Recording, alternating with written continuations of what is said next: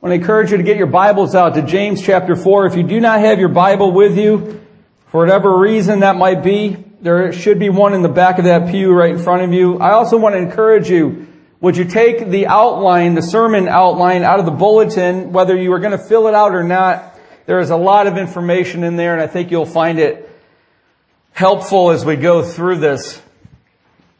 We're in James chapter 5, verses 1 through 6, and we've come a long way in James. And it might be good to just pause briefly and just review a little bit of the circumstances that these first century churches found themselves in. Help us understand why James writes this passage and why did James write this letter to these churches. Let me hit a couple things for you briefly. Number one, the recipients of this letter were mainly poor Jews. Now, I want you to get that. Those who received this letter, mainly, they were poor and they were oppressed, and they were poor and oppressed for several reasons. Here's a couple of them. You ready? Now listen, because this is going to make sense for you, the book of James, when you read it. They were taken advantage of by wealthy landowners. And they were hauled into court, and their oppressors, believe it or not, were often Jews. To make matters worse, we know that in AD 46 to 48, a devastating famine struck Palestine. Palestine is the area of which most of the New Testament is about, or certainly the ministry of Jesus. Furthermore, these peasants, these poor Jews, had to pay taxes. You ready? Now listen. They had to pay taxes that totaled nearly 40% of their livelihood. They had the temple tax. They had the Roman tribute. They had special taxes. And they had this guy named Herod the king that non-stop built and expanded his entire life. An extremely aggressive building program, which Josephus, a Jewish historian, said bled the country dry. So you've got all of these hardships on these Jewish poor people, and James writes a letter to them. What else is happening? Number two, James was concerned that while the church was in the world, now listen, while the church was in the world, its proper position, the world was getting into the church. There's a big difference. So while the church was getting into the world, Jesus said, I have come and to send them. Father, I send them out into the world. We're supposed to be sent out into the world. That's where the church is supposed to go. But the world was finding its way into the church. You have favoritism of those who are rich. You've got callous indifference to those who are poor. You've got uncontrolled and critical speech. You've got judgmentalism. You've got worldly wisdom. There's fighting and there's arrogance. Sounds a lot like today. James warns them against friendship with the world, and he encourages a pure and undefiled religion as part of what keeps oneself unstained from the world. So here he is. Remember, James has written this 5-chapter book, and you got to get this, and he has 54 Greek imperatives. Every time you hear about a Greek imperative, all I want you to think in your mind is either a whiplash to get you moving or a military order to get you moving. Greek imperatives were designed to get you moving. So James is about a movement book to become a community filled with life-transforming power. Now listen, who doesn't want to be part of a church where you are engaging your community all around you and you are transforming lives? Do you want to be part of that? James wants us to be part of that. But there's a lot of problems. 4 things that you need to remember about this passage. Number 1. All I'm doing is introing, because without an introduction to this passage, you're not going to make it make sense.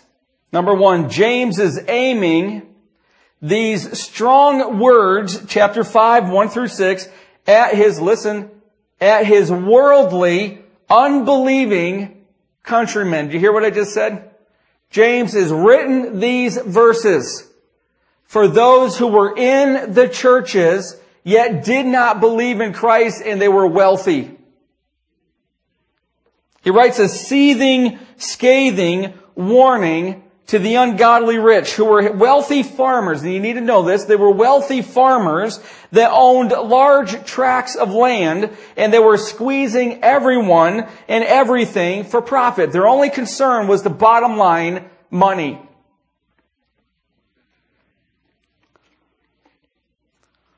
Number 2, James intends for this to strengthen the Christian Jews in the church. Now, when Denise and I were expecting our first child, I did what every godly husband's supposed to do. I went with her to Lamaze classes, thinking it's for Denise. I'm supporting her, but this is for my wife. I'll do my time. I'll soon be free. So we go to these Lamaze classes, and it was wonderful. That was sarcasm. We had our baby, Matthew, and I realized that the Lamaze classes were pretty much more about me than they were to Denise. Because I think without the Lamaze class, I would have fainted. You might be sitting here reading this passage today. Now listen to this, please. You may think, okay, he's writing to wealthy, non-believing Jews. I'm pretty much not any of them. So it doesn't apply to me. Friends, I want to encourage you. This does apply to us. There's a reason that James wrote to the wealthy, non-believing Jews as he wrote to the churches. There's something that believers need to hear in this passage, and I'm going to encourage you and challenge you to ferret this out with me. John Calvin says about this, James has a regard for the faithful, listen, that they, hearing of the miserable end of the rich, might not envy their fortune. And also, knowing that God would be the avengers of wrongs that they suffer, that they might, with a calm mind, bear through them. See, this is for the church. But James is writing to the non-believing wealthy Jews. Number 3, what do you need to know to let this passage make sense? James knows that some of these wealthy farmers were becoming prominent in these scattered churches. Now listen, this is what's happening. You've got wealthy farmers who were not believers, who were sitting week after week, service after service, worship after worship, and they were gaining prominence. They were becoming leaders in the church. How sick is that wealthy, non-believing men would become the leaders of God's church? Don't you remember that when a wealthy person would come into their church service, James talks about this, that if you were an usher, you would go get that wealthy man and you would bring them down to the closest to the speaker. Those were the coveted seats in the worship service. And if your father, who didn't have any money, came in and he was poor, you would take him and you'd say, Dad, sit over there by my stool on the floor. You'd probably like to say that, wouldn't you? That's a bad example. But you would usher the poor people over to the stools, over to the floor in the back, and all the wealthy people, whether they were believers or not, would get the prominent positions. This was favoritism all through the church. But there's a fourth reason that James writes. There's another thing that's happening, and you need to know it. If it is not money, now listen, it is not money and wealth that James condemns, but what it can do to us and what we will do with it. Don't you remember that Job? Don't you remember Abraham? Don't you remember David? Don't you remember Lydia? All of these are examples of godly men and women who had enormous wealth. James's focus is on those who gain wealth, listen, in an ungodly manner. They center their lives on it, and they fail to use it for the benefit of others. This is why James writes, James chapter 5, 1 through 6, because people who were wealthy, who centered their lives on their money, who didn't use it for the needy, and were gaining it in unjust means, were becoming prominent in the church. So he writes a corrective to the churches. This is going to be fun. That was just the intro. Let me tell you one thing. And let me use an illustration. Why did James write this? A few weeks ago, Denise calls me up from downstairs. She says, Tim, would you come up here? The toilet is plugged. Now, our little 2-year-old thinks making snowballs out of toilet paper and throwing them in the toilet is fun. But it has a catastrophic effect on our plumbing. So she calls me up, and I man the plumber. I use that word purposely. And I manually plunge for 15, 20 minutes to no avail. So I said, all right. I get on Home Depot's internet site. I said, what's going to take care of this problem? And I see this device that I've never heard of before. It's a CO2 charged plunger. I said, Denise, run out and get that for me, will you? And I'll take care of this thing. So she goes to Home Depot and buys this thing, comes back. Man, this is a man's dream. It's got cartridges. All you do is wail on the handle and it explodes. Who cares that what's in the toilet is everywhere on me and on the floor? It doesn't matter. I have a man toy. 4 explosions. And it was flushing like the day it was born. Now listen. Why am I telling you that disgusting story? What pastor tells you these stories? You are privileged. Now let me tell you why I'm telling you this story. Friends, listen. Seriously. James 5, 1 through 6 is a CO2 charged redemptive plunger for the hardened of heart. Now I want you to see that because when we go through this, you're going to say, my goodness, he's tough. My goodness, this is harsh. You know what James is doing? He's trying to unplug hearts that were rooted in this world. Let's look at it. James has 2 things to say to the ungodly, wealthy churchgoer. Number 1, your church's friends are worthless. Now listen, you remember, you're in Lamaze class. You're going to need to know this. This isn't for the person sitting next to you. This is for us. Your churches are worthless. Look at verse 1. Now listen, you rich people, weep and wail because of the misery that is coming upon you. See, it's not the redeemed who have a misery coming upon them. How do you know that James is now talking to unbelievers? Because it's the unbeliever that have a future date with misery. He says to the rich unbelievers, if you only had the eyes to see, you would see what is coming your way. Now think about this. He says, while you are in comfort now, he infers, certain misery lies before you. If you just would see it, you would do what? Look what he says in verse 1. You would weep and wail. You know what? If you were a Jew and you heard this letter being read, you remember it was being read out loud in the worship service, and so they were hearers of God's word. And James wanted them to be hearers and doers. Here's what they would have heard, how vivid this word wail is, because the word wail means more than just to sob loudly. Listen, it means to shriek. It means to scream in frantic terror. That's the power of this word. It means to scream in frantic terror. It's a word seen in the Old Testament by the prophets as they connected sin to God's judgment. Here's an example. Isaiah 13, wail, there it is, same word, for the day of the Lord is near. Terror will seize them. Pain and anguish will grip them. See, it is those who have pursued. Now listen, it's those who have pursued and found this world's riches to be satisfactory who will weep and wail. Why?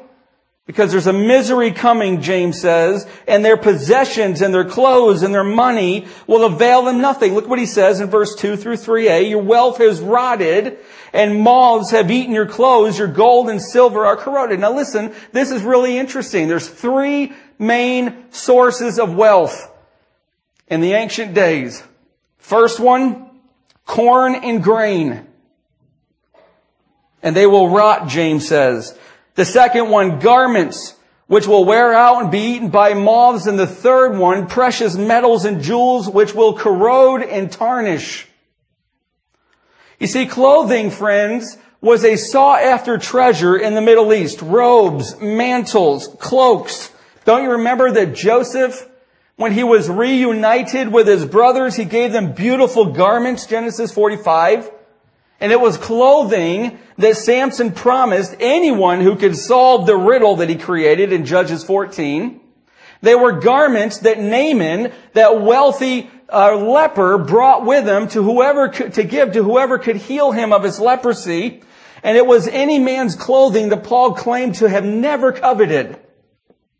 Clothing was a major commodity, as well as grain and corn and precious metals and jewels. Everything, James says, that the world produces, and he vividly points this out, it's utterly worthless in the perspective of eternity. In fact, their pursuit of these things, look what he says, verse 3b, whoever betrays a sickness that resides in the heart. Here's what it says, their corrosion will testify against you and eat your flesh like fire. Friends, listen, when you know somebody that is pursuing with all of what they have for what this world promises them, it's a cancer that depraves the soul. It eats away at them. I had a friend in college who month after month had his latest scheme to make $1 million.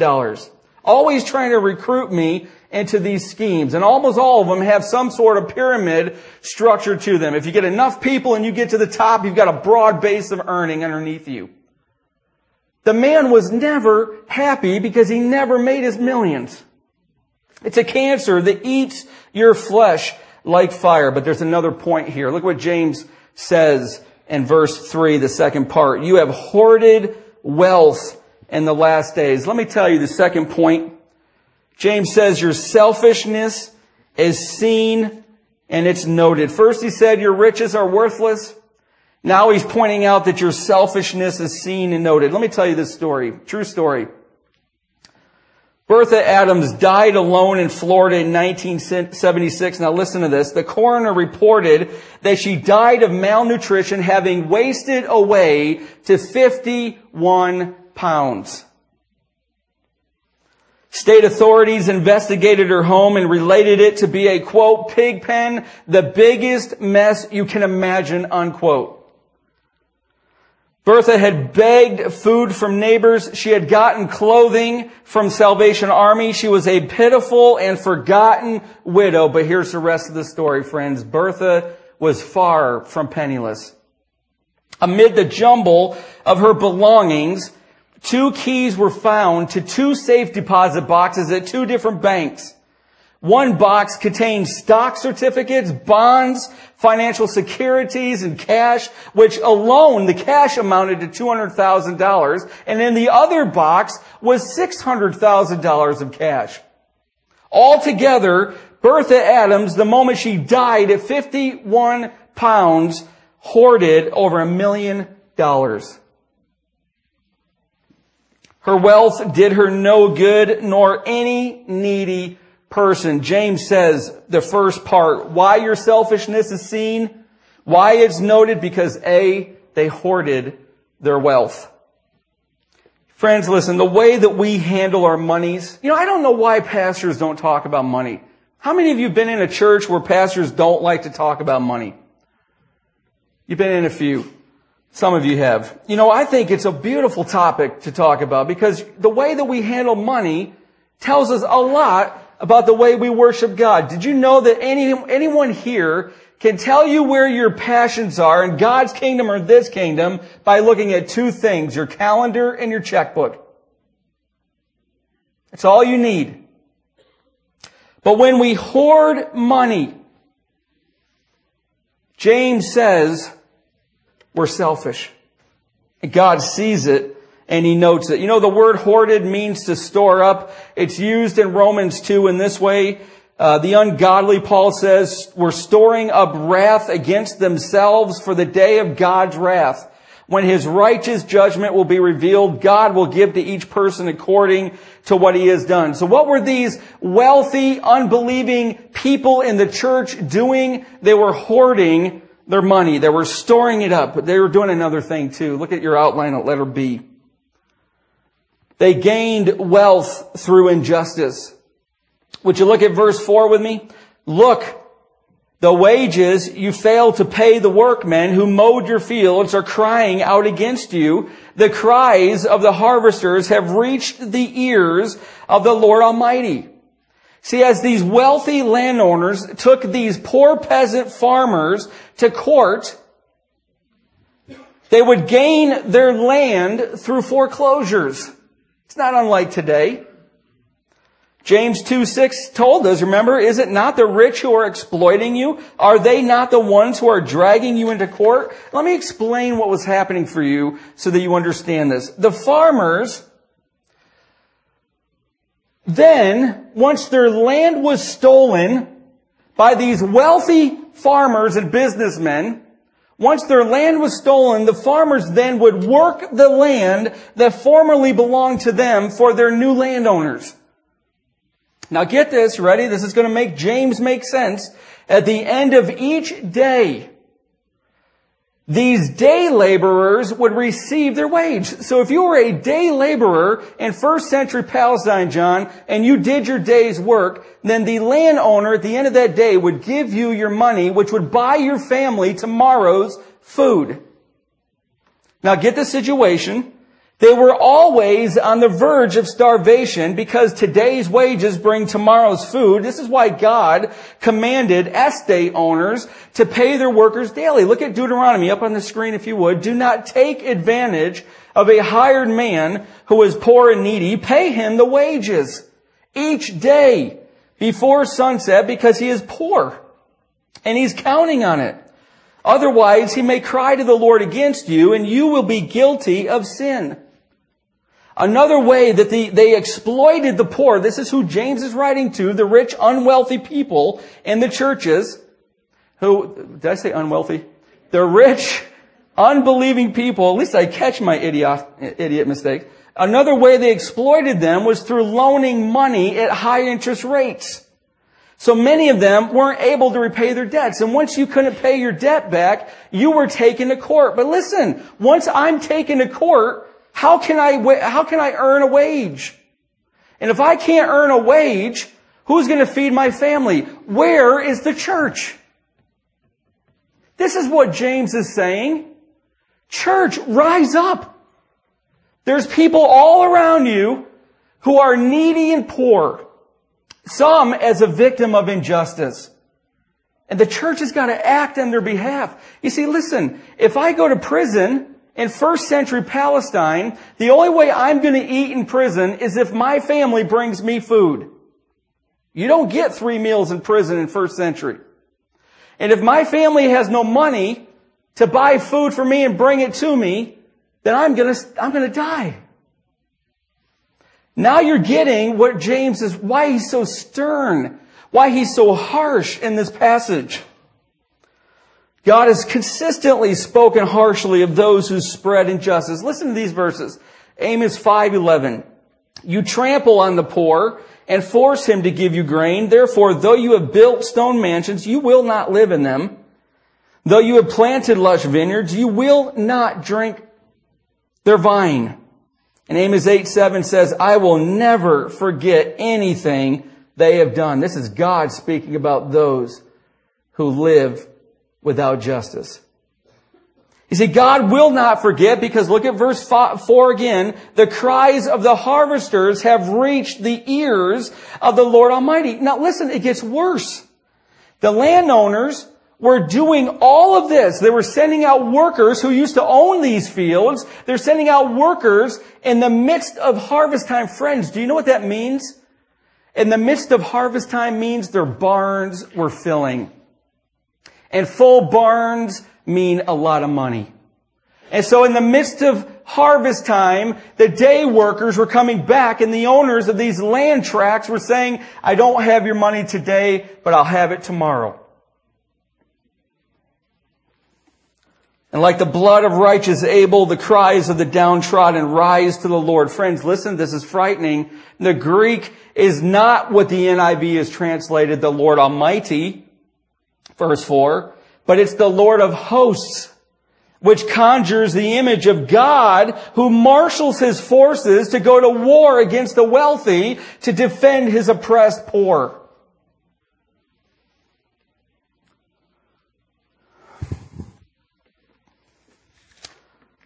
Pretty interesting passage.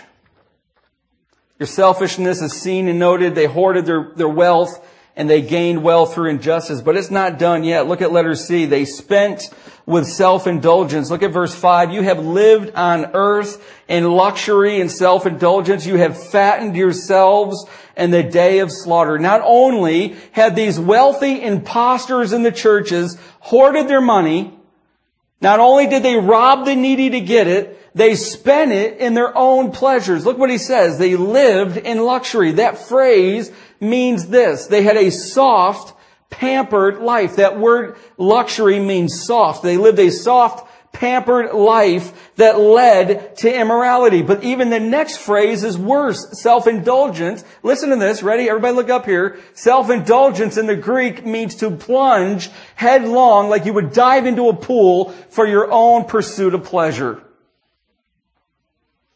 You see, these wealthy unbelievers, they're gonna enjoy their pampered life for a time. They're gonna have the best food, they're gonna have the best care, they're gonna have the best possessions, but it will lead toward their destruction. Look at James. He says, you have fattened yourselves in the day of slaughter. Friends, listen, the end of a fattened cow is a slaughterhouse. The end of these selfish, wealthy men and women in these churches was grief and death and the destruction of their own souls in the day of judgment. Don't you see that CO2-powered plunger as James is trying to unclog their hearts and open their minds, their ears, and their eyes to God's grace?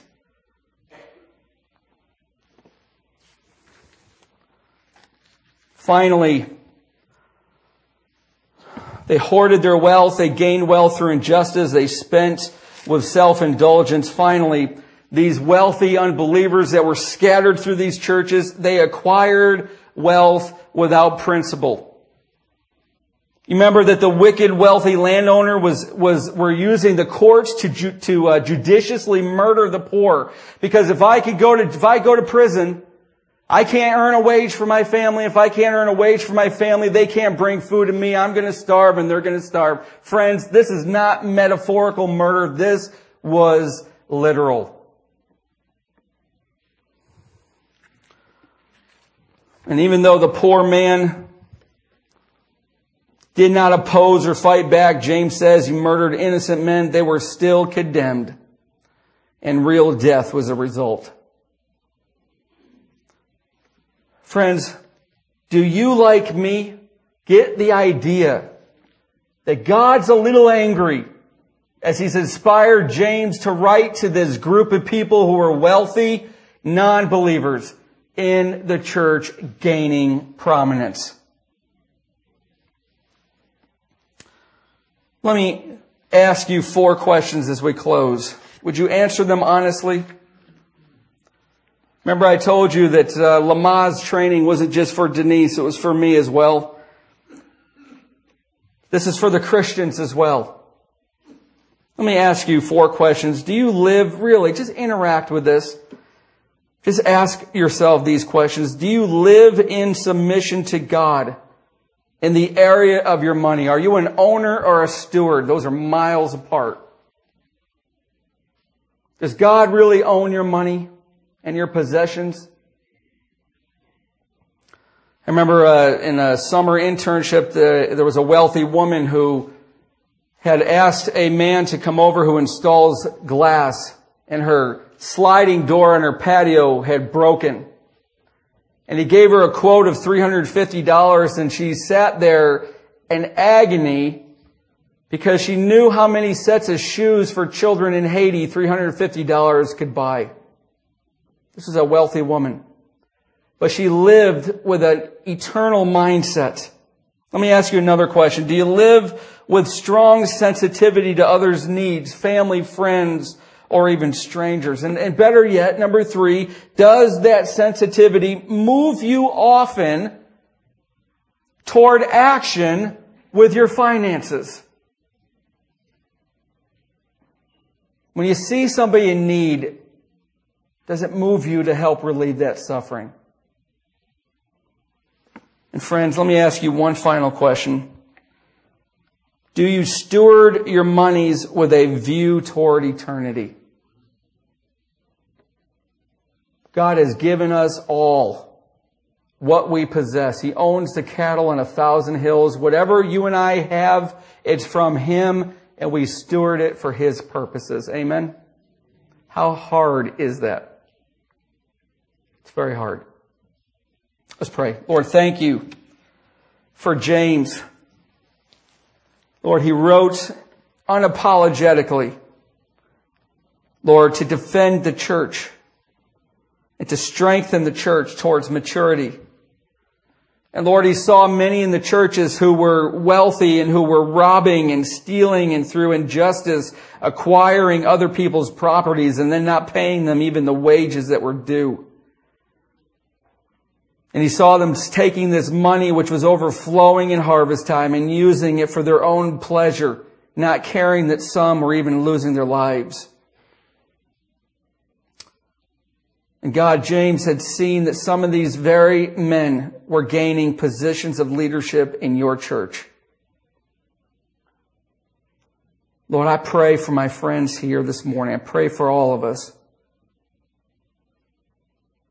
Lord, that we would see what we have as being from you to manage and to use for other people. Lord, to use with wisdom, to use, Lord, as an expression of our faith that produces righteous deeds. Lord, I pray that we would not live self-indulgent lives, diving headlong into pleasure. Lord, that we would not be fattening ourselves for some day of slaughter, that we would not be shrieking in torment when we appear before you, but Lord, that we would be believers that live on this plane of existence for another world. Lord, we need your help with that. Because this world wants to make its way into the church at every turn and into our hearts. So we pray for help. And in Jesus' name, amen.